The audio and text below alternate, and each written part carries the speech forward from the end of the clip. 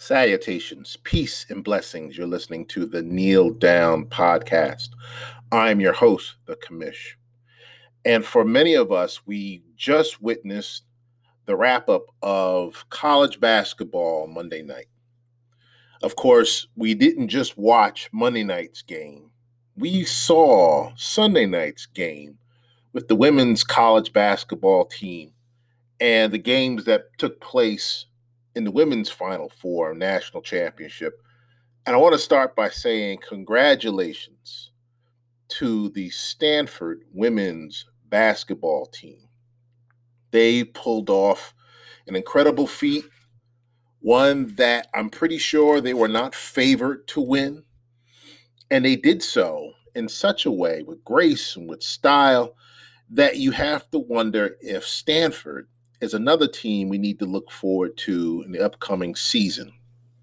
They played a phenomenal game against their conference rivals, the Arizona Wildcats, and coach Tara Vanderveer wins her third championship. Interesting enough about Tara Vanderveer, what little I know about her is that when I was growing up, and I was at a young age looking to go into college, I was very heavy on the Western colleges, the Western universities, all the colleges on the West Coast that I thought I could get myself into. I remember talking about UCLA. I remember talking about California. I remember talking about Arizona. Stanford came up because it was such a rare school from anybody from our location on the East Coast to have somebody over into the West Coast go to Stanford University. And I remember John Elway being selected by the Colts at the time to be the next quarterback of the organization in the early 80s. So I was very familiar with a lot of those schools. And as far as the reputation the schools had, and I guess when I saw Stanford win and how well the women played, I couldn't help but think, who's the coach of that team? And it just so happens it's still Coach Tara Vanderveer. And she has been the epitome of women's basketball for a long time. Her last championship prior to this one was back in 1992. So we're talking nearly 30 years since she's won a championship. And I was on this mic not too long ago, and I talked about how the men's coaches of today, of this modern era, have so much of an influence because of the fact that they can relate to a lot of these young, talented projects, or dare I say, these young, talented proteges or standouts, recruits that are coming out of high school, and how they could impact college basketball if they go to the right school, if they find themselves in the right position and situation to succeed on the basketball court. Because I got to believe these coaches of today pretty much can still influence the players of today to be a better fit for college basketball should they decide to stay for 3 or 4 seasons. But you think about Tara Vanderveer and the time that she spent with Stanford, and it goes beyond Stanford, but this woman has well over 1,000 wins in her repertoire, on her resume. She has 3 championships under her belt now.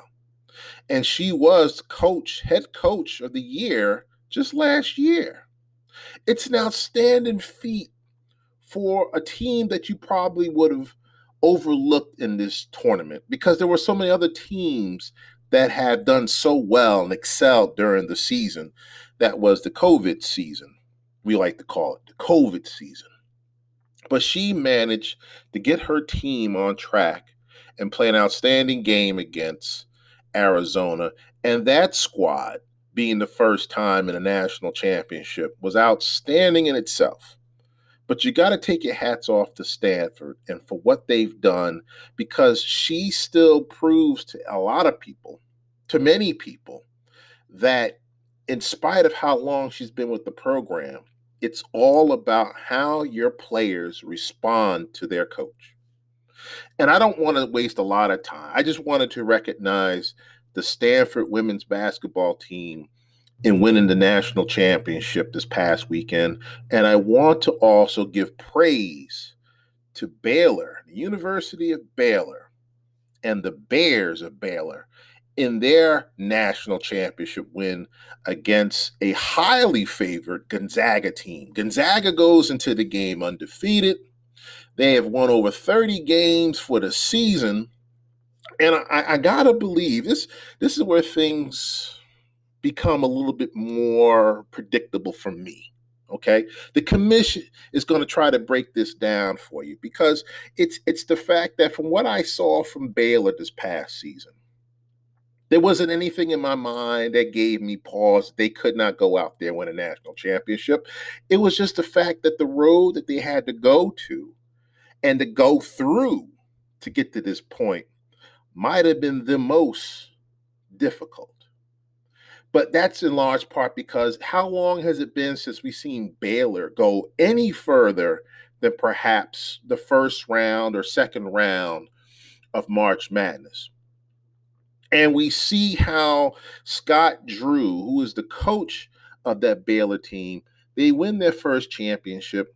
But you look at him and you look at how young he is, and you say to yourself, this is what you want from a lot of these organizations, institutions, are young coaches manipulating and developing these young projects into becoming outstanding players for the NBA. Every player that comes in there does not have an opportunity to go into the NBA. We all know this.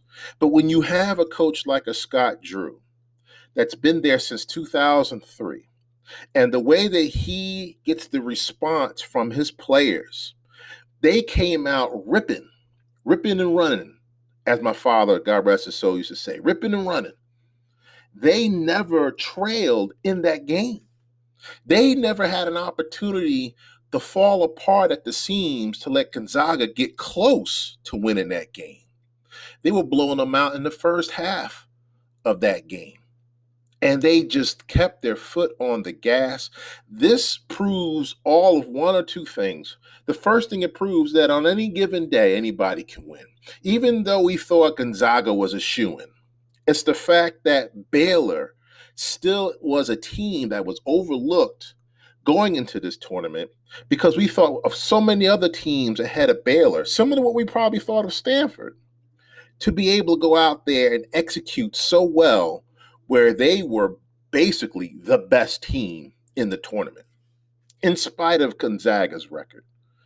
Keep in mind, Baylor was 17-0 at one point before the coronavirus affected that team. They probably had to forfeit one game. They lost another game, so they had 2 losses under their belt. But that was still a team that came close to winning 30 games themselves. When they went into that game on Monday night, they only had 2 losses underneath their belt, but they had about 27 wins. We can't discount Baylor for the team that they are because of what we thought we could have seen from Gonzaga and for what they could have accomplished with an undefeated record. And for anybody that's been following sports for how long, how many times we've seen undefeated records go into the major game like a Super Bowl, hint, hint, New England, and come up short. And this is where we are when we're talking about Gonzaga. It's not to say that Gonzaga can't do it next year. I firmly believe that this team, this Gonzaga team, depending on who comes back, has all the opportunity in the world to become a force to be reckoned with again next season. However, keep in mind, there are other teams out there that will stand out in a crowd. And for the Baylor Bears, that's exactly what they did. For that being said, congratulations goes out to Scott Drew and his Baylor Bears. Mind you, I was part of a March Madness fundraiser held by my friend Lindell White and her Faith Girls Project. And interesting enough, this fundraiser deals with the brackets, obviously, of which you pick whoever it is to win. And it was amazing that of the 25 people that might have been playing in this bracket, about maybe 20 people, 19, 20 people picked Gonzaga to win. That might be a slight exaggeration. But it was amazing how many people were convinced that Gonzaga was going to be the team to win. So it just proves to show for what we see in college basketball, we've seen UCLA pull off the impossible. We've seen Gonzaga roughly pull off what could have been the impossible, winning over 30 games, being undefeated going into that championship game. We've seen Baylor pull off what could have been the impossible as an underdog, and so on and so forth in this tournament. And this is what NCAA basketball needs. Outside of the Ivy League not partaking in winter sports this past season, it would have been more fascinating to see other teams have an opportunity at a chance at a championship. But it's just the fact that for where we are now in the 2021, vaccinations are available now. There are schools that won't let students in unless they've been vaccinated. So we're going to see a change in this whole system that we have now in college basketball, where we'll see more healthier, fit, active basketball players ready to take on the grueling wear and tear of the basketball schedule, where we probably will see Gonzaga go at it again. We may see UCLA take a run at it this year. We may see Baylor try to repeat again next year. There'll be a lot of constants that will go with what we can expect of college basketball come next year. And I got to say, for what I saw for this season, great job. Thumbs up goes to the NCAA basketball tournament and the people in charge. The one caveat is that they have to do what's right for the men as well as for the women. There should be equal treatment in how you condition your women in preparation for a tournament, the same as you would the men. That's the only thing I would say that the NCAA slipped up on, is that they didn't do more for the women in the tournament. It took somebody to speak up to say what it was that they had for themselves when it came to conditioning and strengthening, and the lack of those equipment and weights and what have you that they needed. And something had to be done. Voices had to be spoken up to make sure that those things do not exist come next season. We can't see what we just saw this season bleed into next season in preparation for what was one of the major basketball tournaments of this year. So says the commish. Again, I want to shout out Lindell White and the Faith Girls Project for their March Madness fundraiser. It was a lot of fun. All the proceeds from that fundraiser would go towards the Susan G. Komen 3-day walk that takes place in the fall. So I just wanted to let everybody know that this is of high importance. This is something that everybody needs to take heed in the future. Any questions regarding this, feel free to reach out to the commish, the Kneel Down podcast. With that being said, I'm going to go into this second topic for this evening. This is a special episode that concentrated a lot on the basketball tournament, but I also want to touch base on another scenario that has come to the light regarding the All-Star game for Major League Baseball. For those that don't know, the state of Georgia, the city of Atlanta, was supposed to hold this year's All-Star game right there in that state. However, over the last few months, we've had a number of politicians fighting feverishly to try to restrict the voting laws that exist in the state of Georgia. What's fascinating about all this is that there is more concern over the voting laws in Georgia outside of the shootings that existed a few weeks ago in the same state. There's more of a voice that needs to be heard regarding how they can restrict these laws from people who have full right to vote during the time that it's necessary to vote.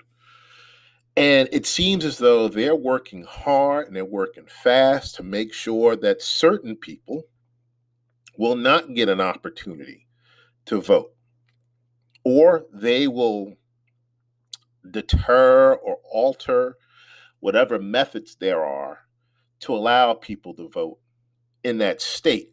Namely, in the city of Atlanta, Major League Baseball saw this and said, no way.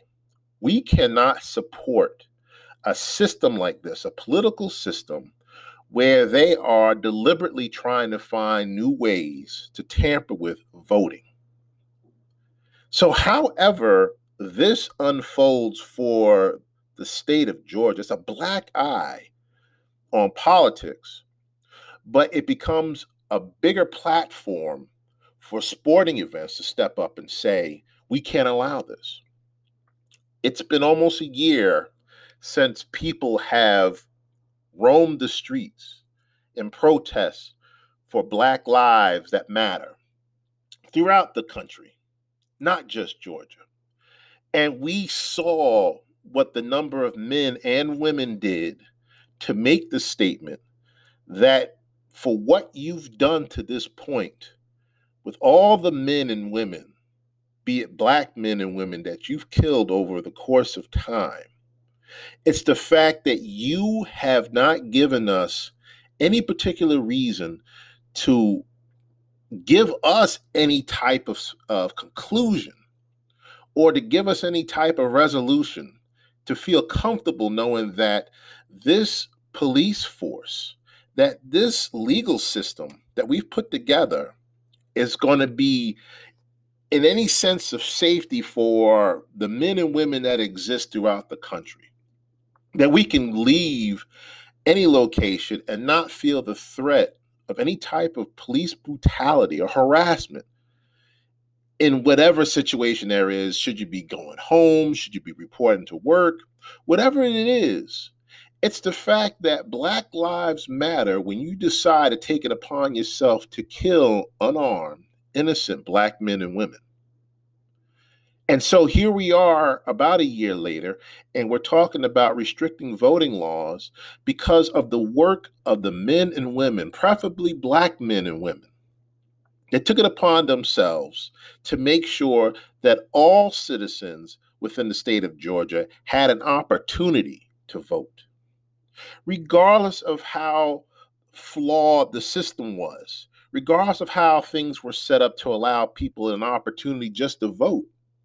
It's the fact that the Stacey Abrams of the world took it upon herself to make sure that all citizens of Georgia had an opportunity to vote and that they were able to vote.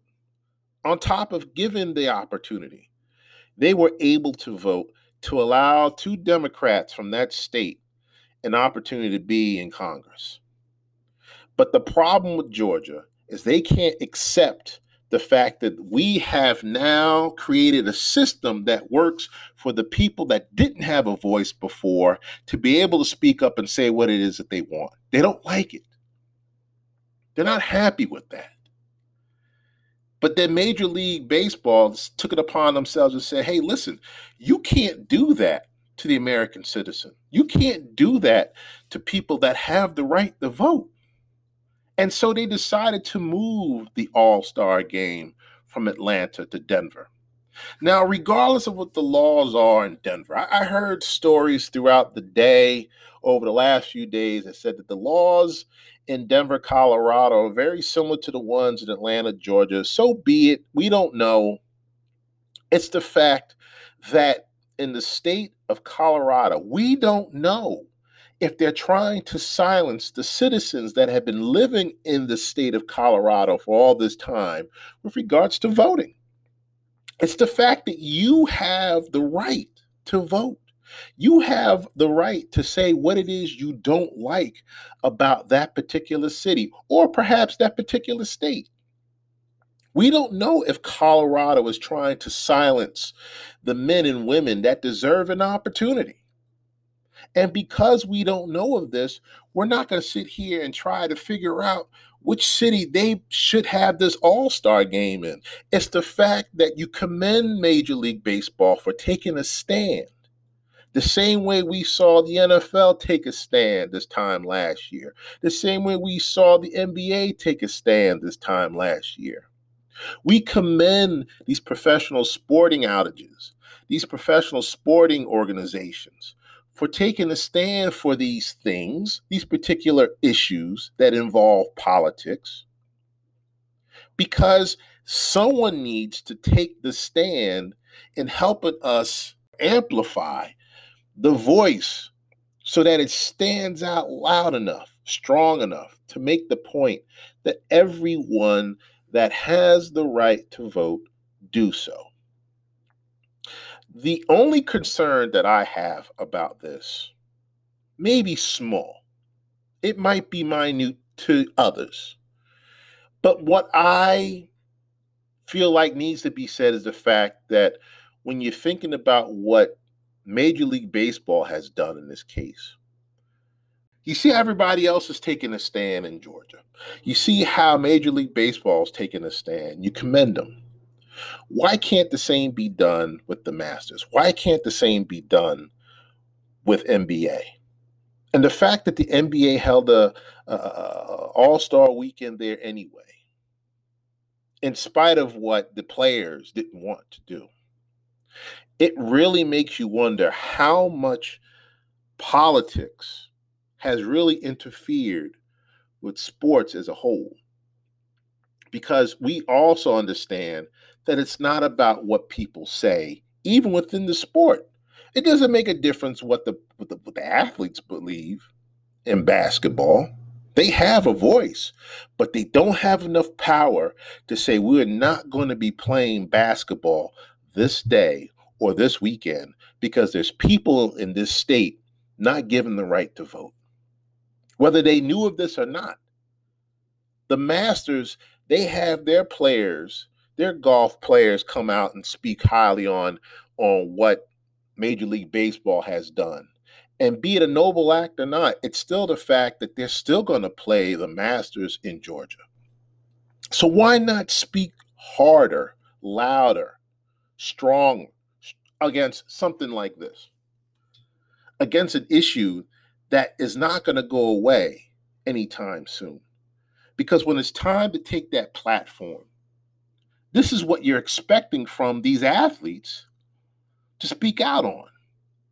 The fact that we don't have to sit back and take this all in and try to find the good that comes with holding back from playing basketball or golf in that state. It's probably best we speak out on things of this nature to send the message that we have to acknowledge the men and women that have fought hard to give themselves an opportunity, the right to vote there in the state of Georgia. I want to see more work come out of Atlanta. And I'm not just pointing at football and basketball and golf to be the voices of reason. These politicians that are fighting hard to make sure that these people don't vote, there's got to be other politicians there that are going against them, that are fighting against the opposition to allow these people an opportunity to do just that. And we want to see the results. We want to see that something be done about it. So can we feel comfortable about something like this down the road? We hope so. But this is where the Masters needs to take a better stand for the people that are fighting for their rights to vote. And the NBA for that matter. We got to do more. These organizations need to do more. So says the commish. I didn't want to go long into this. I really wanted to give college basketball their due. But when it comes to things of this nature, where it becomes political, when you talk about sports and there's political events that somehow interfere with sports or intervene with sports, This is why this podcast is so significant, because it's those moments that it takes here and now on this show to be able to recognize what these topics are all about and how important they are for the people that are listening, or for the people that play every day or play once a year in the Masters. This is something that we can't overlook anymore. This is something that needs a standing voice to be recognized across the world on how we should allow other people the opportunity to vote. With that being said, I want to thank everybody for listening to this show.